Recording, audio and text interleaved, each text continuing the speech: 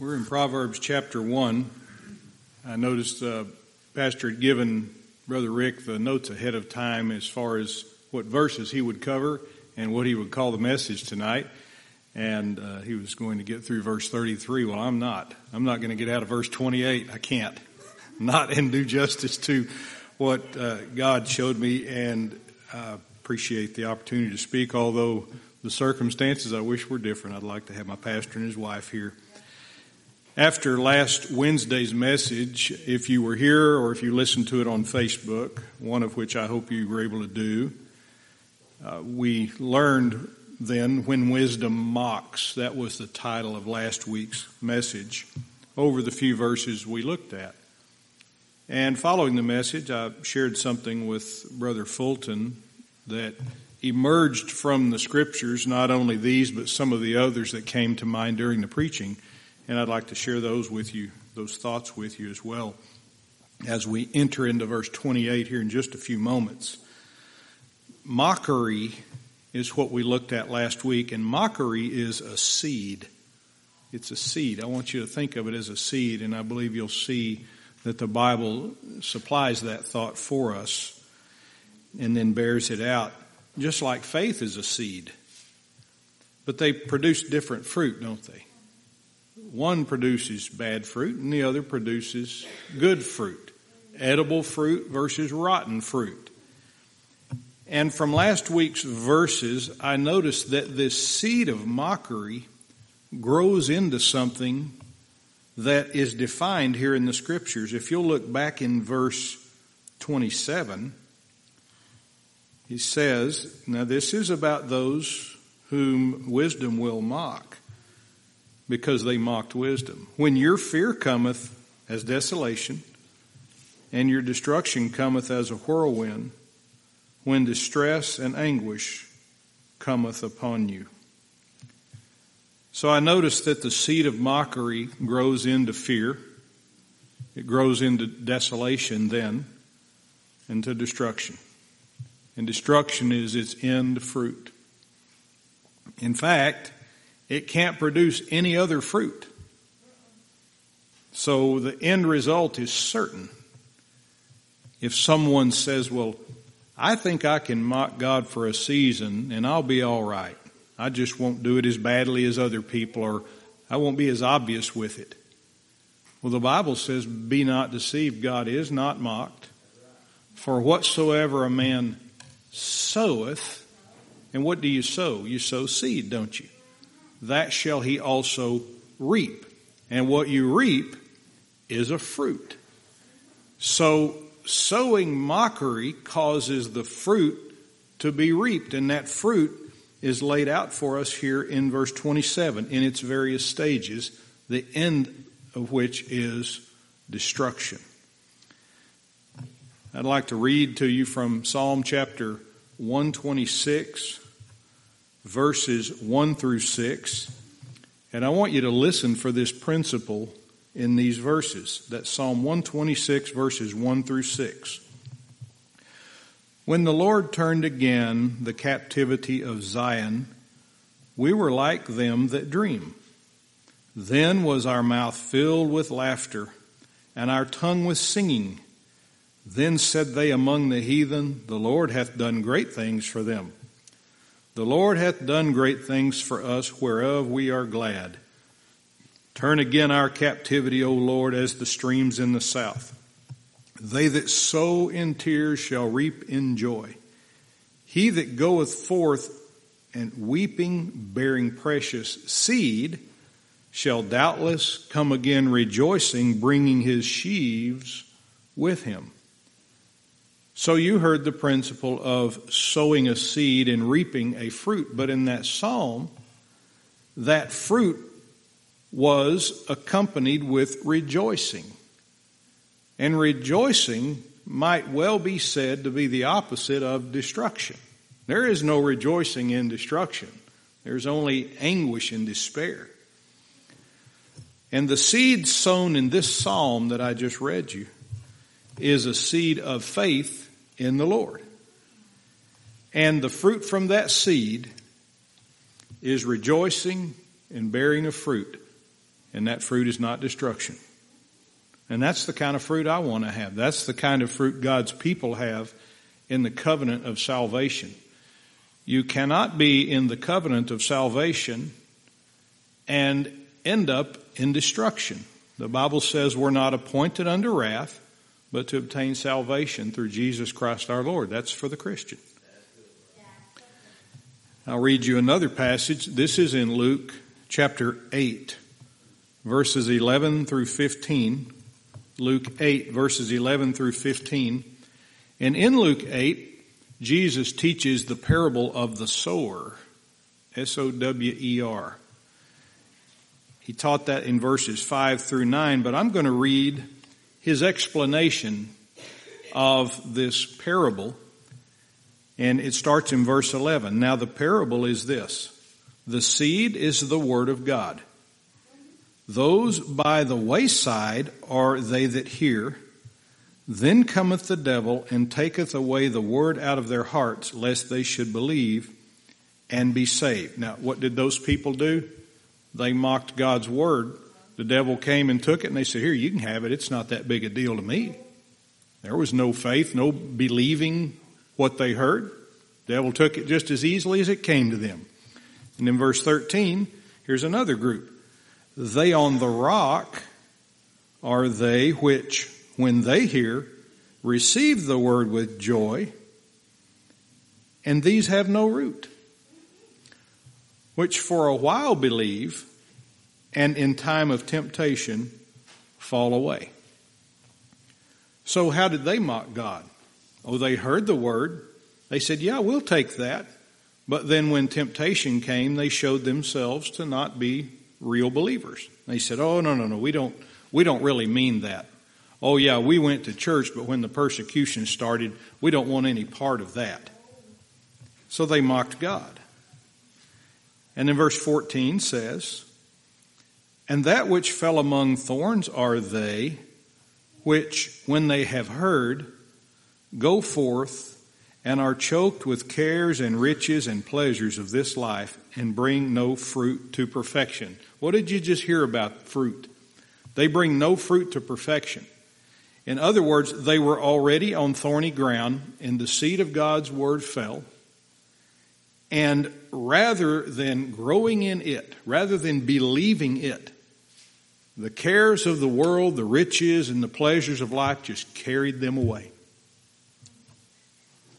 Verse 15, but that on the good ground, that is the seed on the good ground, are they which in an honest and good heart, having heard the word, now all of them heard the word, didn't they?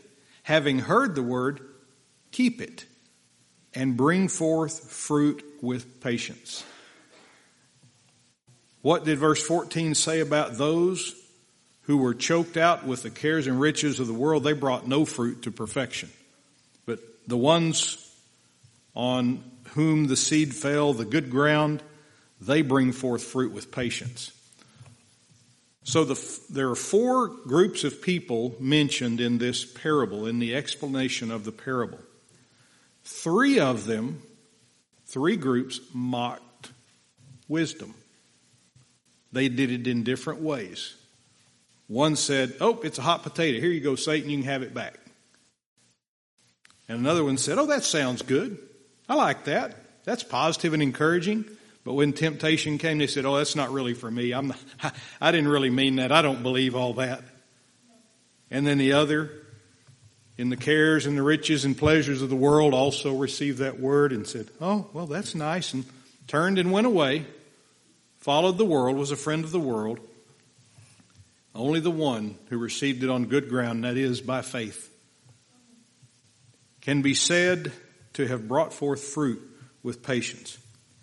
Now, what did we learn when we studied a few weeks ago the section of Proverbs where the pastor had entitled it, When Wisdom Calls? You might have to refresh your memory on that a bit with your notes. But what we learned is that wisdom calls to everyone. And in the parable that I just read you, or the explanation of the parable, wisdom, which is God's word, calls to all of those hearers, doesn't it? All four groups received. They all heard the word, the same word. The first three groups of hearers hear the word, but they mocked at it. They gave the seed away. The hearer fell away. The text plainly states that. The hearer turned away, the one who was choked out by the cares and riches of the world. Oh, he heard it all right. But rather than going forth with the word, he went forth from the word with the world. So each of them mocked wisdom in a different way, but with the same result. And then in verse 15, where the one hearer received wisdom, he regarded wisdom's stretched out hand. He breathed after wisdom's counsel and turned at its reproof. All things we studied in Proverbs already. All things that the mocker would not do. That believer did not sow mockery's seed, because the text tells us he brought forth fruit with patience. In Matthew chapter 17, verse 20, Jesus connects faith with the mustard seed. So faith is a seed, and mockery is a seed. It's the seed of unbelief. So we've studied thus far when wisdom calls, when wisdom speaks, when wisdom mocks. And tonight, for a few short minutes, let's look at when wisdom forsakes. When wisdom forsakes. Perhaps that's a surprising title to you for verse 28. But I think it'll be very clear to you what happens when we finish here tonight. Look at verse 28. We just read it. Then shall they call upon me, but I will not answer. They shall seek me early, but they shall not find me. It said, then shall they call upon me. We go from the word when in verse 27 to the word then in verse 28. When this happens, then they'll do this. And you know what? It's too late. Because these mockers have allowed the seed of mockery to fully yield its ugly bloom of destruction. And as they're being destroyed, God says they're going to call on me. Wisdom says they're going to call on me. It's the same thing. You say God, you say wisdom, it's the same thing. It's the same person. God is wisdom personified. Wisdom is the word of God. Then shall they call upon me. And we don't forget who they are. They are the ones who have mocked wisdom. Had they turned at God's reproof, then they would have borne the fruit of faith. Do you know how to keep from going down this road of mockery? It's called repentance. Repentance. Every one of us who are saved were once unsaved. We once mocked at God's word. We once said, maybe next time. Or, I want to check some other religions, or whatever you may have done. But when we repented and put our trust in what Jesus did, mockery went out the window. The seed of mockery died that day in my life, in my spiritual life. And the seed of faith began to bloom, all by the grace of God. And had these mockers turned, had they repented, they would have borne the fruit of faith, but it would have required repentance. You know, that's how the seed, the shoot, the stalk of mockery must be dealt with. It has to be pulled up by the root of repentance. There's no leaving it in the ground. There's no letting it run parallel like a train track with faith on one rail and mockery on the other. And at the very end, I'll see which one I like best. Oh, I'll tell you what you'll end up with. You'll end up with mockery. Mockery will run faith off the rail. Faith will run mockery off the rail. You're going to have one or the other.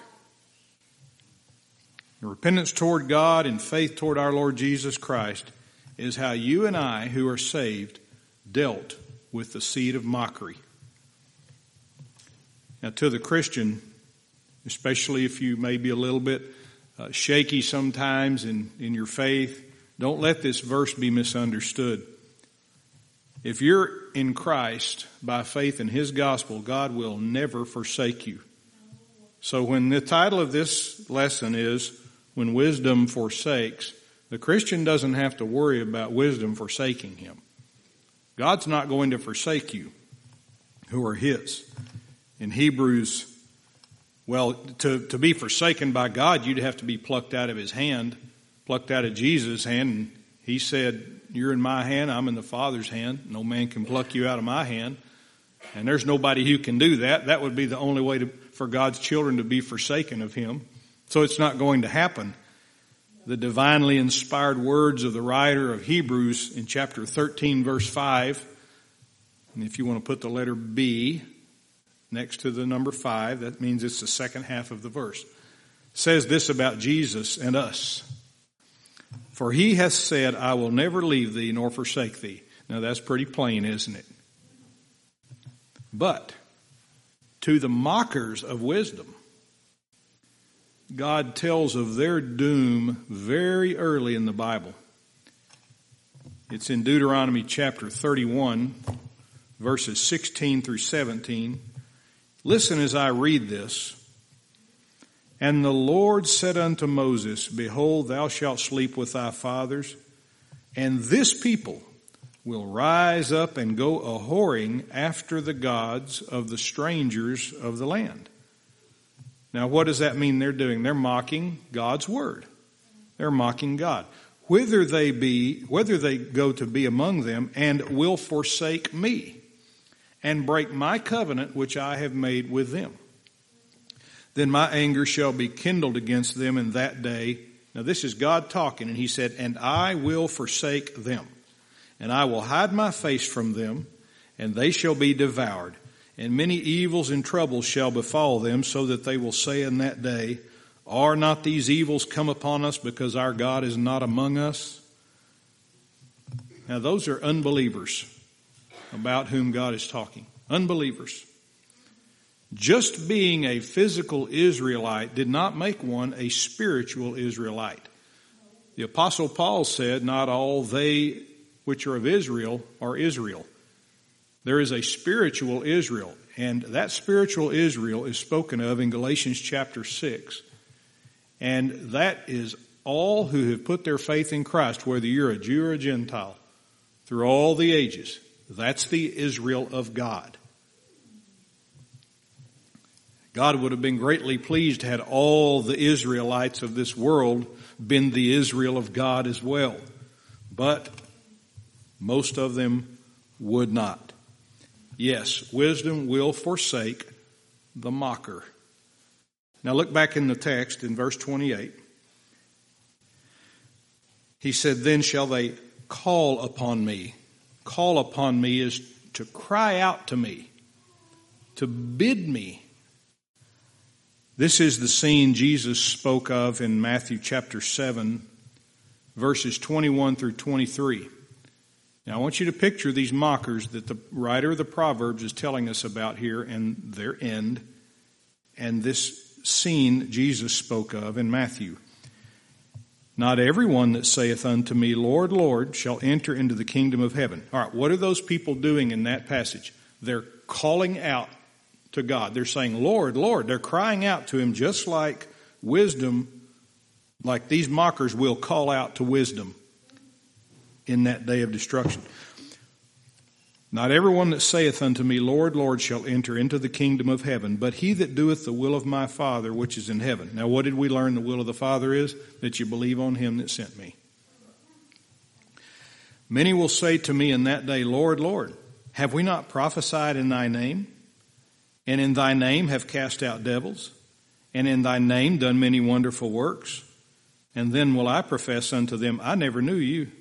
Depart from me, ye that work iniquity. You see, there is a day the mocker will call upon wisdom. They'll call upon the person of wisdom, Jesus Christ. And in calling Him, I want you to notice this. When they call on Him, even then they are still mocking him. Do you know why? Because they don't say, Lord, Lord, we have believed in error all this time. We would like one more opportunity to trust in the gospel. Christ crucified, risen again for us. But they don't. Even in this time of imminent destruction, when they call Lord, Lord, or in our text, when they call wisdom, wisdom, they're still mocking Jesus. They're putting forth their works. What did they say they did? They prophesied in his name, cast out devils, did many wonderful works in his name. And when they put forth these works as sufficient to cover what they believe is the gap in the efficiency of Jesus' salvation, they're mocking him. And let me say it another way, just so you understand if you didn't understand that. The gospel of Jesus Christ requires belief. And when you believe on the gospel of Jesus Christ for your salvation, there is no gap. There's not anything else that has to be done because there's not anything else that can be done. He said, tetelestai, or it is finished. And what these who will mock Jesus will say essentially is, Lord, it's not finished. We know you died on the cross, but hey, we bring to you our wonderful works and prophecies and casting out devils and hope that this will kind of seal the deal. This will bridge that little chasm there that still exists in our minds. They're mocking wisdom. They're posing their rags, their filthy rags of self-righteousness as worthy in God's sight. And God said they're filthy. Now look back in your text, and here's wisdom's answer to those who call upon him. I will not answer. You're going to call, but I'm not going to answer. The thrust of these words is that wisdom will not even pay attention to these last-minute dying calls of the mockers. The whirlwind of anguish has already come upon them, but they're too late. Because God said, be not deceived, God is not mocked, for whatsoever a man soweth, that shall he also reap. And God has said, you sowed the seed of mockery, and now you're reaping what you sowed. Why would you expect to reap anything else? Even if a farmer were an unbeliever, and a farmer sowed a bunch of squash seeds, he wouldn't stand out there and say, I can't wait till my pepper plants come up. He knows that he's either going to have squash come up, or like me, he's going to have beautiful squash blooms that die because of balsam rot. But I'm not going to let that get in the way of some good preaching tonight. Brother Billy, that was for you. I will not answer thee. And look at the next few words there in verse 28. They shall seek me early, but they shall not find me. They shall seek me early. That group of words comes from one Hebrew word, which means dawn, D-A-W-N, or early. And the implication of this word is that when you seek something early, you seek it earnestly. If you really want to get up and get a good day's work in, you don't get up at 1 o'clock in the afternoon and say, boy, I can't wait to work for about 3 hours and 4 hours till the sun goes down. You get up early, you get up earnestly. And so that's the implication of these words. The problem with mockers is that they get up at 1 or 2 o'clock in the afternoon and think they are going to be able to do a full day's work. They, in their minds, are earnest, but they're not early. And if they're not early, they're not earnest. It's all a show. Now, on the contrary, listen to Proverbs chapter 8, verse 17. Because it says this about those who love God, therefore they love wisdom. These are the opposite of the mockers of wisdom. Listen to this. I love them that love me, and those that seek me early shall find me. Now, why does it say that there? And then in our text, They shall seek me early, but they shall not find me. The difference is the ones in Proverbs 8 are the ones who love God. And you can't love God without being saved through his Son, Jesus Christ. Jesus said, he that hateth me, hateth my Father also. So people who say, oh, now I love God, I'm a God-fearing man, but I just don't think that Jesus is the way to salvation. Then they also hate God. They're mocking God. They can say they love him, but the truth is they hate the one whom he sent to die for their sins. I love them that love me, and those that seek me early shall find me. Not those who set at naught wisdom's counsel. Not those who would none of his reproof. That means they didn't pant after it, because it will be too late. Mockery's seed will have borne its fruit. Faith's seed was forsaken by those people long ago, even though it called unto them, didn't it? What did we learn about wisdom? It calls to everyone. And then it says at the end of our verse, in verse 28, after they shall seek me early, it says, but they shall not find me. Wisdom would rightly say they shall not find me because they did not love me. They mocked me. These mockers will not be able to find out wisdom then, because it will be too late. This wonderful work that God has done in our midst throughout the ages will one day be cut short in righteousness. When he cuts it short, it'll be all over with. He'll begin that series of events, and it's too late. That's when the destruction comes. He takes his people to be with him, pours out his wrath upon the unbelieving world. And in that day there will be many who would do well to read this chapter, even these few verses, and say, if I let mockery's seed grow, I will be destroyed. But because of pride, they will not. So to the mocker, whether watching or in here, or who watches this later on perhaps, you're warned to seek wisdom right now. Not when your mockery has come to full term. And if you seek wisdom early, wisdom will not forsake you. God forsook Jesus on the cross. Do you know how we know that? Because Jesus said, my God, why hast thou forsaken me? He forsook him for those few moments while Jesus took the sin of the world upon him. He forsook Jesus on the cross so that we who are in him would not be forsaken by God. He took our forsaking for us, didn't he? Yes. All right, we're going to stop right there. Lord willing, Pastor will either pick up there or take up with verse 28 again, and I think he intended to preach through verse 33 next week, and I'm looking forward to hearing whatever it is he has to say.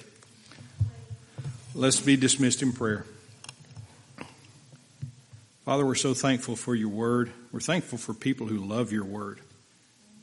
Lord, people who come or tune in because they need that good shot in the arm in the middle of the week, just like I do, as we've been trodden upon by the cares of the world and all of the wickedness that surrounds us. Father, nothing replaces assembling among the saints to hear God's word preached. And we pray it was pleasing to you tonight. And Lord, if it was not, that you would correct anything that was error. That we may take away from here only the pure, refined word of God.